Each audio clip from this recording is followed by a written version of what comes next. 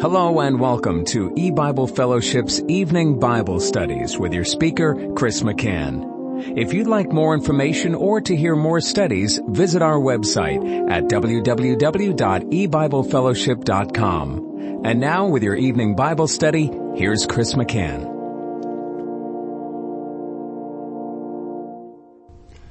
Good evening and welcome to E-Bible Fellowship's Bible study in the book of Revelation. Tonight is study number 6 of Revelation chapter 22. We're going to be reading verses 4 and 5. And they shall see his face, and his name shall be in their foreheads, and there shall be no night there, and they need no candle, neither light of the sun, for the Lord God giveth them light, and they shall reign for ever and ever. And I'll stop reading there. In our last study, we were discussing the first part of verse 4, they shall see his face, and we saw that in the Bible, God relates the face to glory. And in a few places, in Exodus chapter 33, Moses wanted to see the glory of God, and God said, you cannot see my face, but I'll show you my back parts. And that's what God did. And also in 2 Corinthians chapter 3 and 4, the Lord made connections to glory and face. So really, when the Bible says, and they shall see his face, it really has in mind that they shall behold the glory of God in its fullness.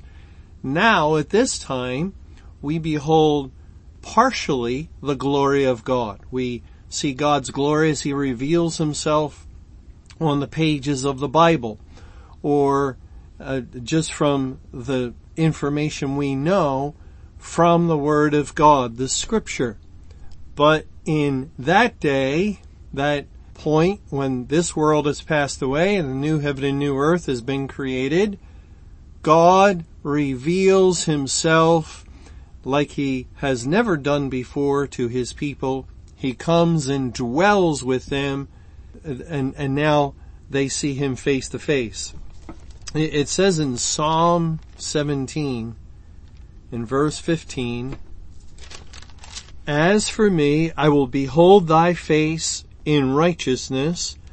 I shall be satisfied when I awake with thy likeness.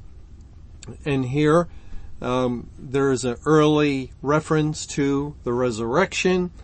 And at that time, God's elect will receive their new resurrected bodies, glorified bodies, to be joined with their glorified souls, one glorified, whole, perfect personality, now without sin in any way at all.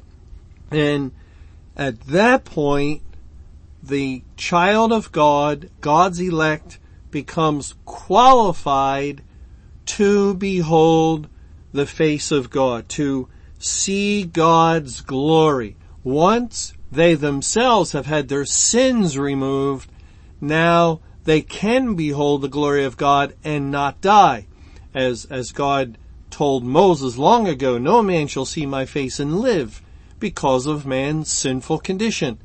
But when an individual is changed and translated into a sinless new creature themselves, then they're equipped and qualified to enter into the holy, holy, holy presence of God and to behold this glory. Remember, in the gospel accounts we read of Moses and Elijah that met with the Lord Jesus Christ on the Mount of Transfiguration, we call it. And Moses and Elijah and the Lord Jesus was shining brilliantly with the sun. Well, both Moses and Elijah had already received their new resurrected bodies. They were born again in spirit and in body. Therefore, they will be like all the elect on that last day, and that's what qualified them to meet with Christ. And for Christ, he was not showing the fullness of his glory. He emptied himself as eternal God of his glory to enter into the human race and be a man dwelling amongst men.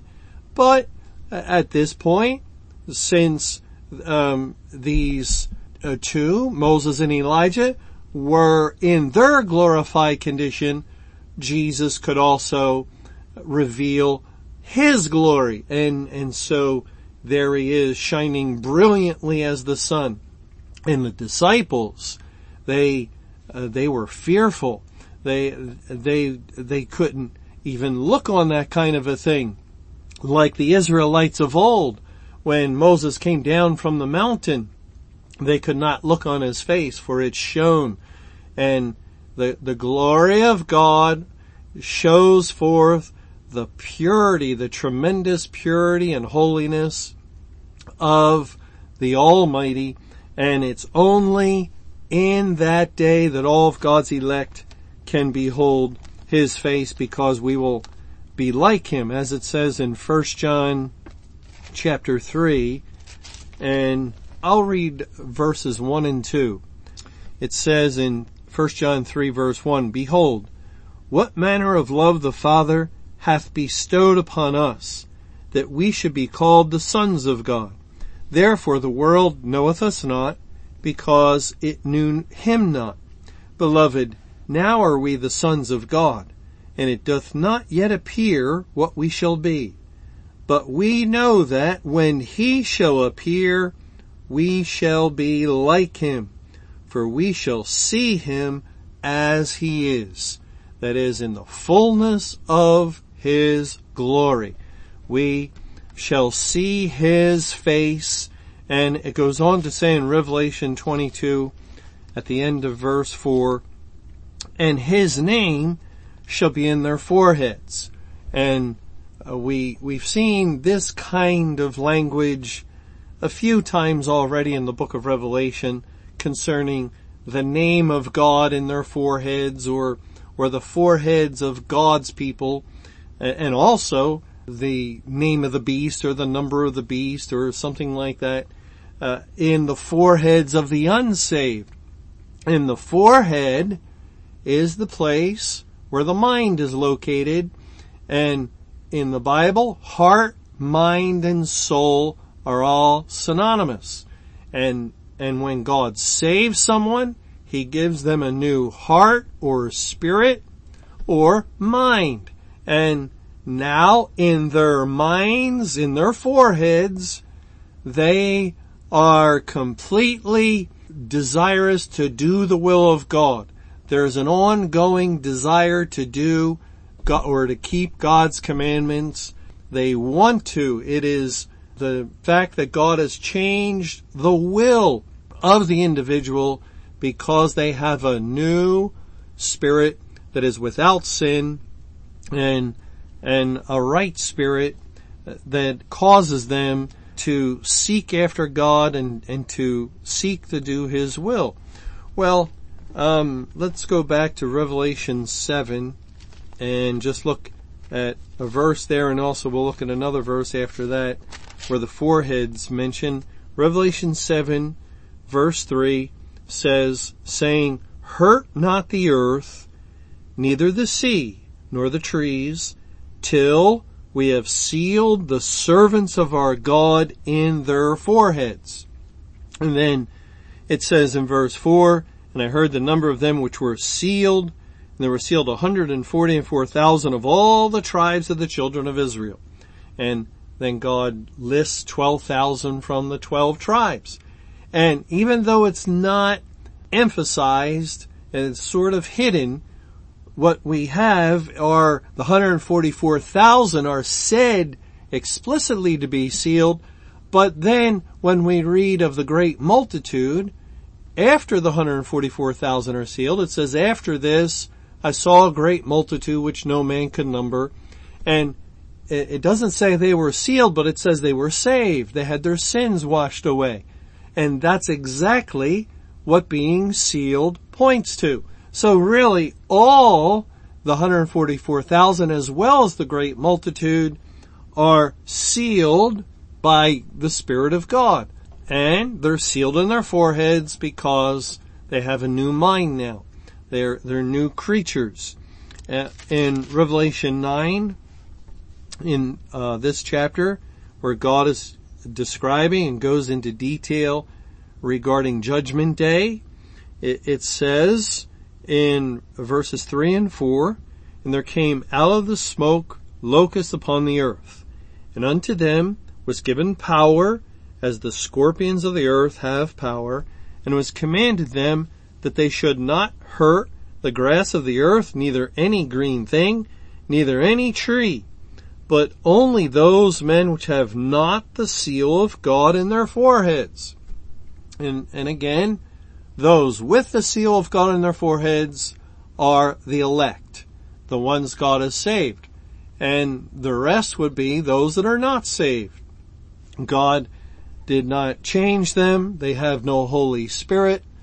Their minds or their souls are not new, and therefore they do not have the seal of God, and they are subject to being hurt. And that is throughout the entire period of judgment. They are hurt, as we read of the locusts that hurt men for 5 months.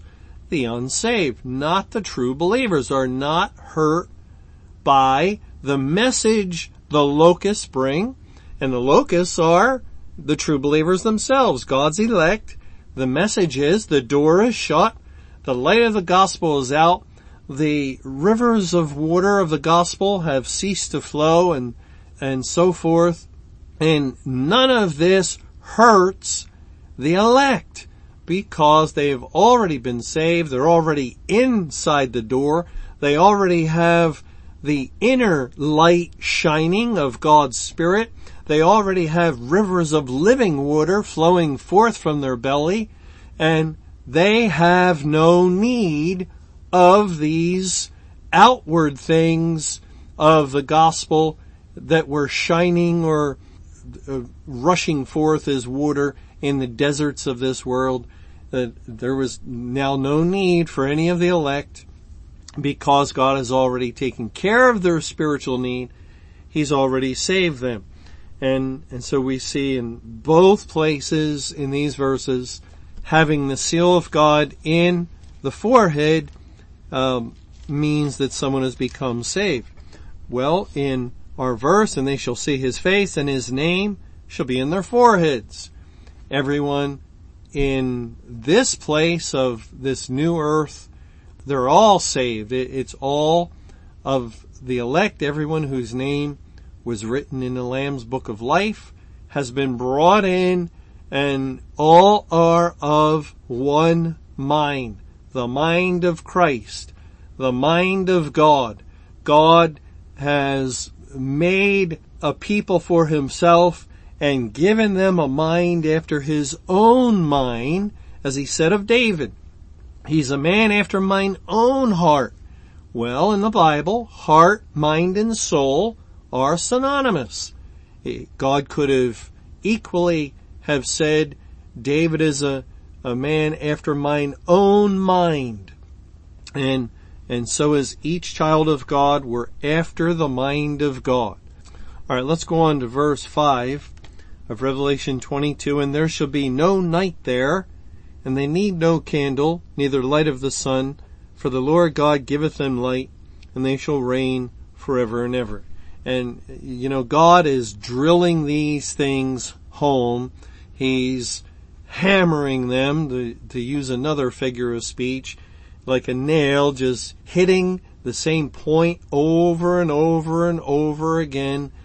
In these last couple of chapters especially, he wants us to know that the conditions of this world and the situation of this evil world will not be the condition or situation of that world, that new heaven and new earth. it will be completely different. There will be no need of candles or light of the sun. There is no night there. So, of course, you need a candle in the night to light so you can see. You need the sun to rise to bring forth light to chase the dark away.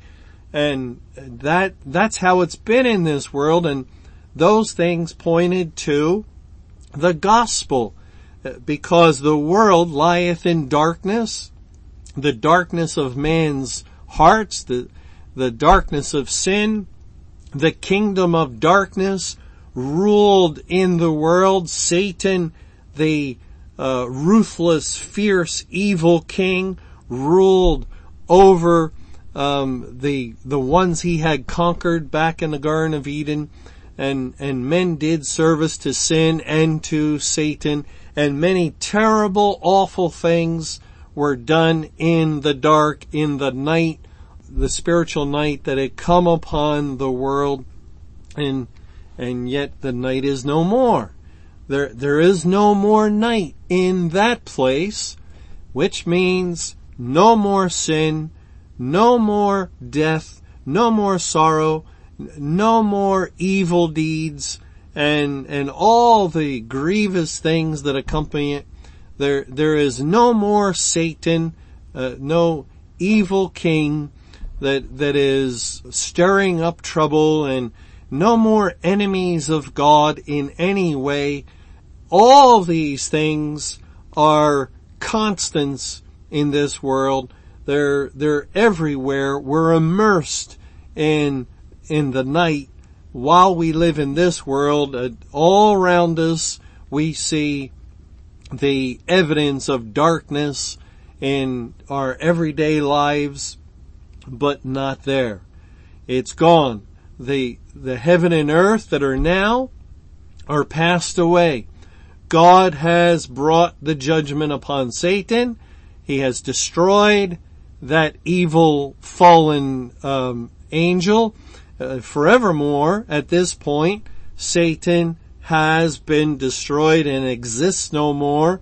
The demons, the angels that fell with him into sin, have also been destroyed and exist no more.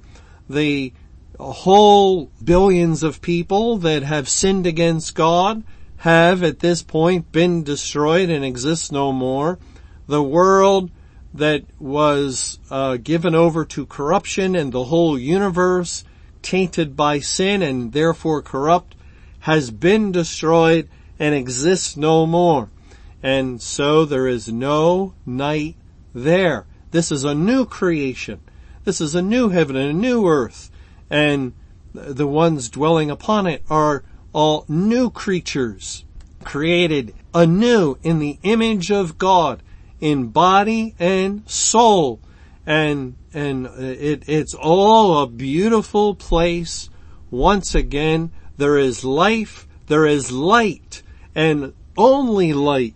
As it says, there's no night there. They need no candle, neither light of the sun. For the Lord God giveth them light, and they shall reign forever and ever. God gives them light. This verse reminds us of what we read in the last chapter, Revelation 21. Remember, it said in verse 22, "And I saw no temple therein, for the Lord God Almighty and the Lamb are the temple of it, and the city had no need of the sun, neither the moon to shine in it, for the glory of God did lighten it, and the Lamb is the light thereof." Now, the word light in Revelation 21:23, it's Strong's number 3088, and it's the same word translated as candle in verse 5 of Revelation 22. There shall be no night there. They need no candle. They need no candle. Well, that's because the Lamb is the candle thereof. So there is no need to light a candle of a gospel to bring light to dark places, because God is the light. Christ, the Lamb, is the candle that is always lit. And remember that candlestick typified the Lord Jesus Christ, typified God's blessing in the midst of the congregations. We read about the candlestick in the early chapters of Revelation, in Revelation 2 and 3, when God was using the churches and blessing the churches. The candlestick was in their midst.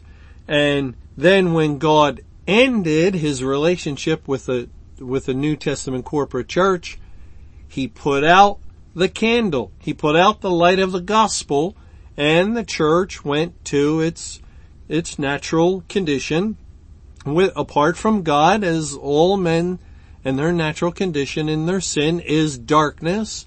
And yet, see, that was Christ dwelling in the midst of a corporate body, and there's a little figure there that there's blessing of God as long as the candlestick, the light of the candle, is shining. And there was blessing in the world with God's salvation as long as the light of the candle shine. But we know on May 21, 2011, God put out the light of a candle to Babylon, to the nations of the world and in the kingdom of Satan, the kingdom of darkness.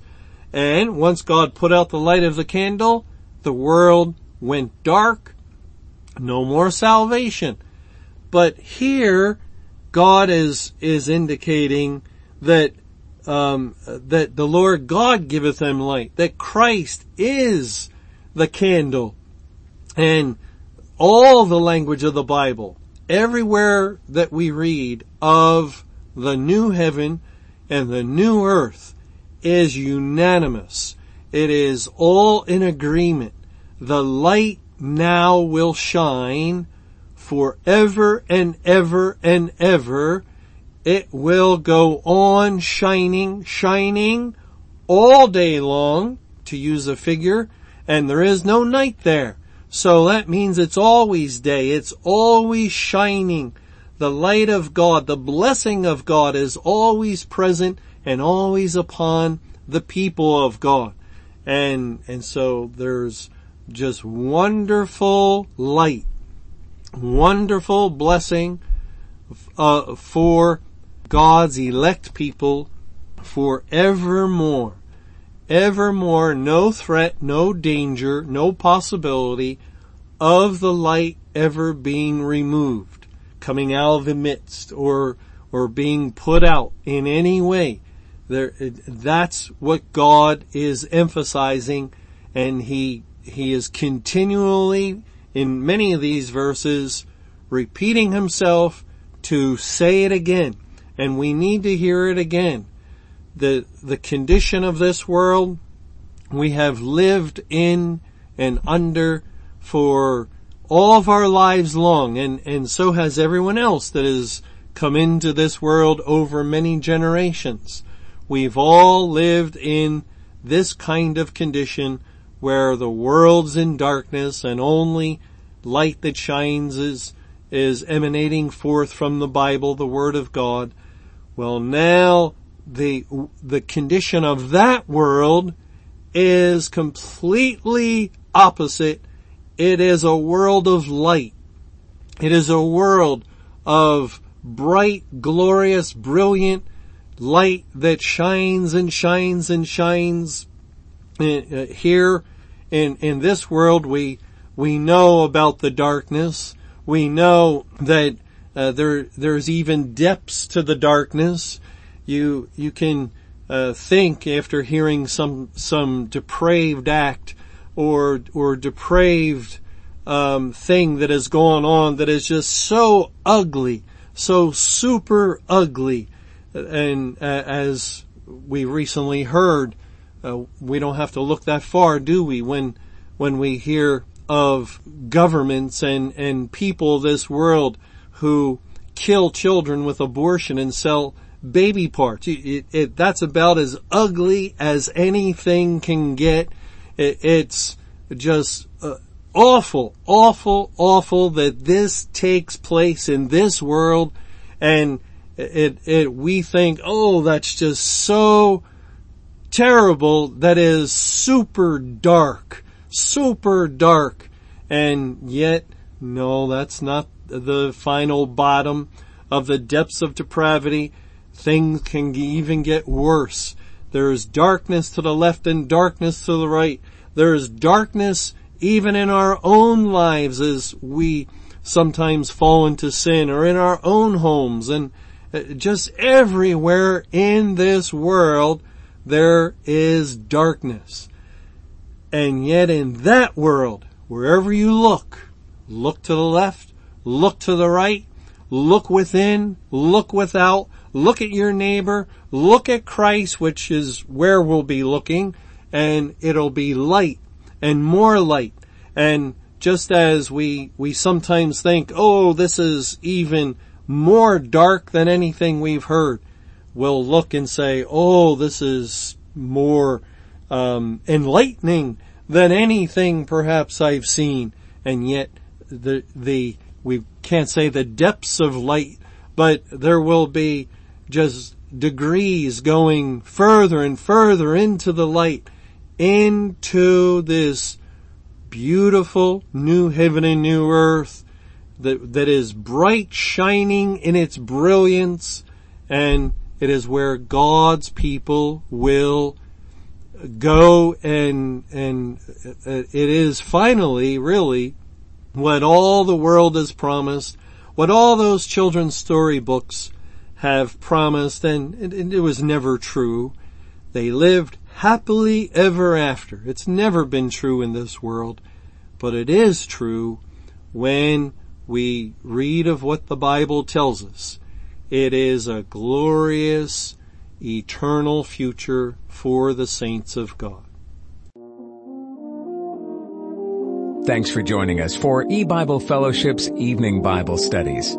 You can hear these studies Monday through Friday over Paltalk, Skype, E-Bible Fellowship's webcast audio, or over your phone. For more information or to hear other studies, visit www.ebiblefellowship.com. Until our next study, may the Lord's perfect will be done.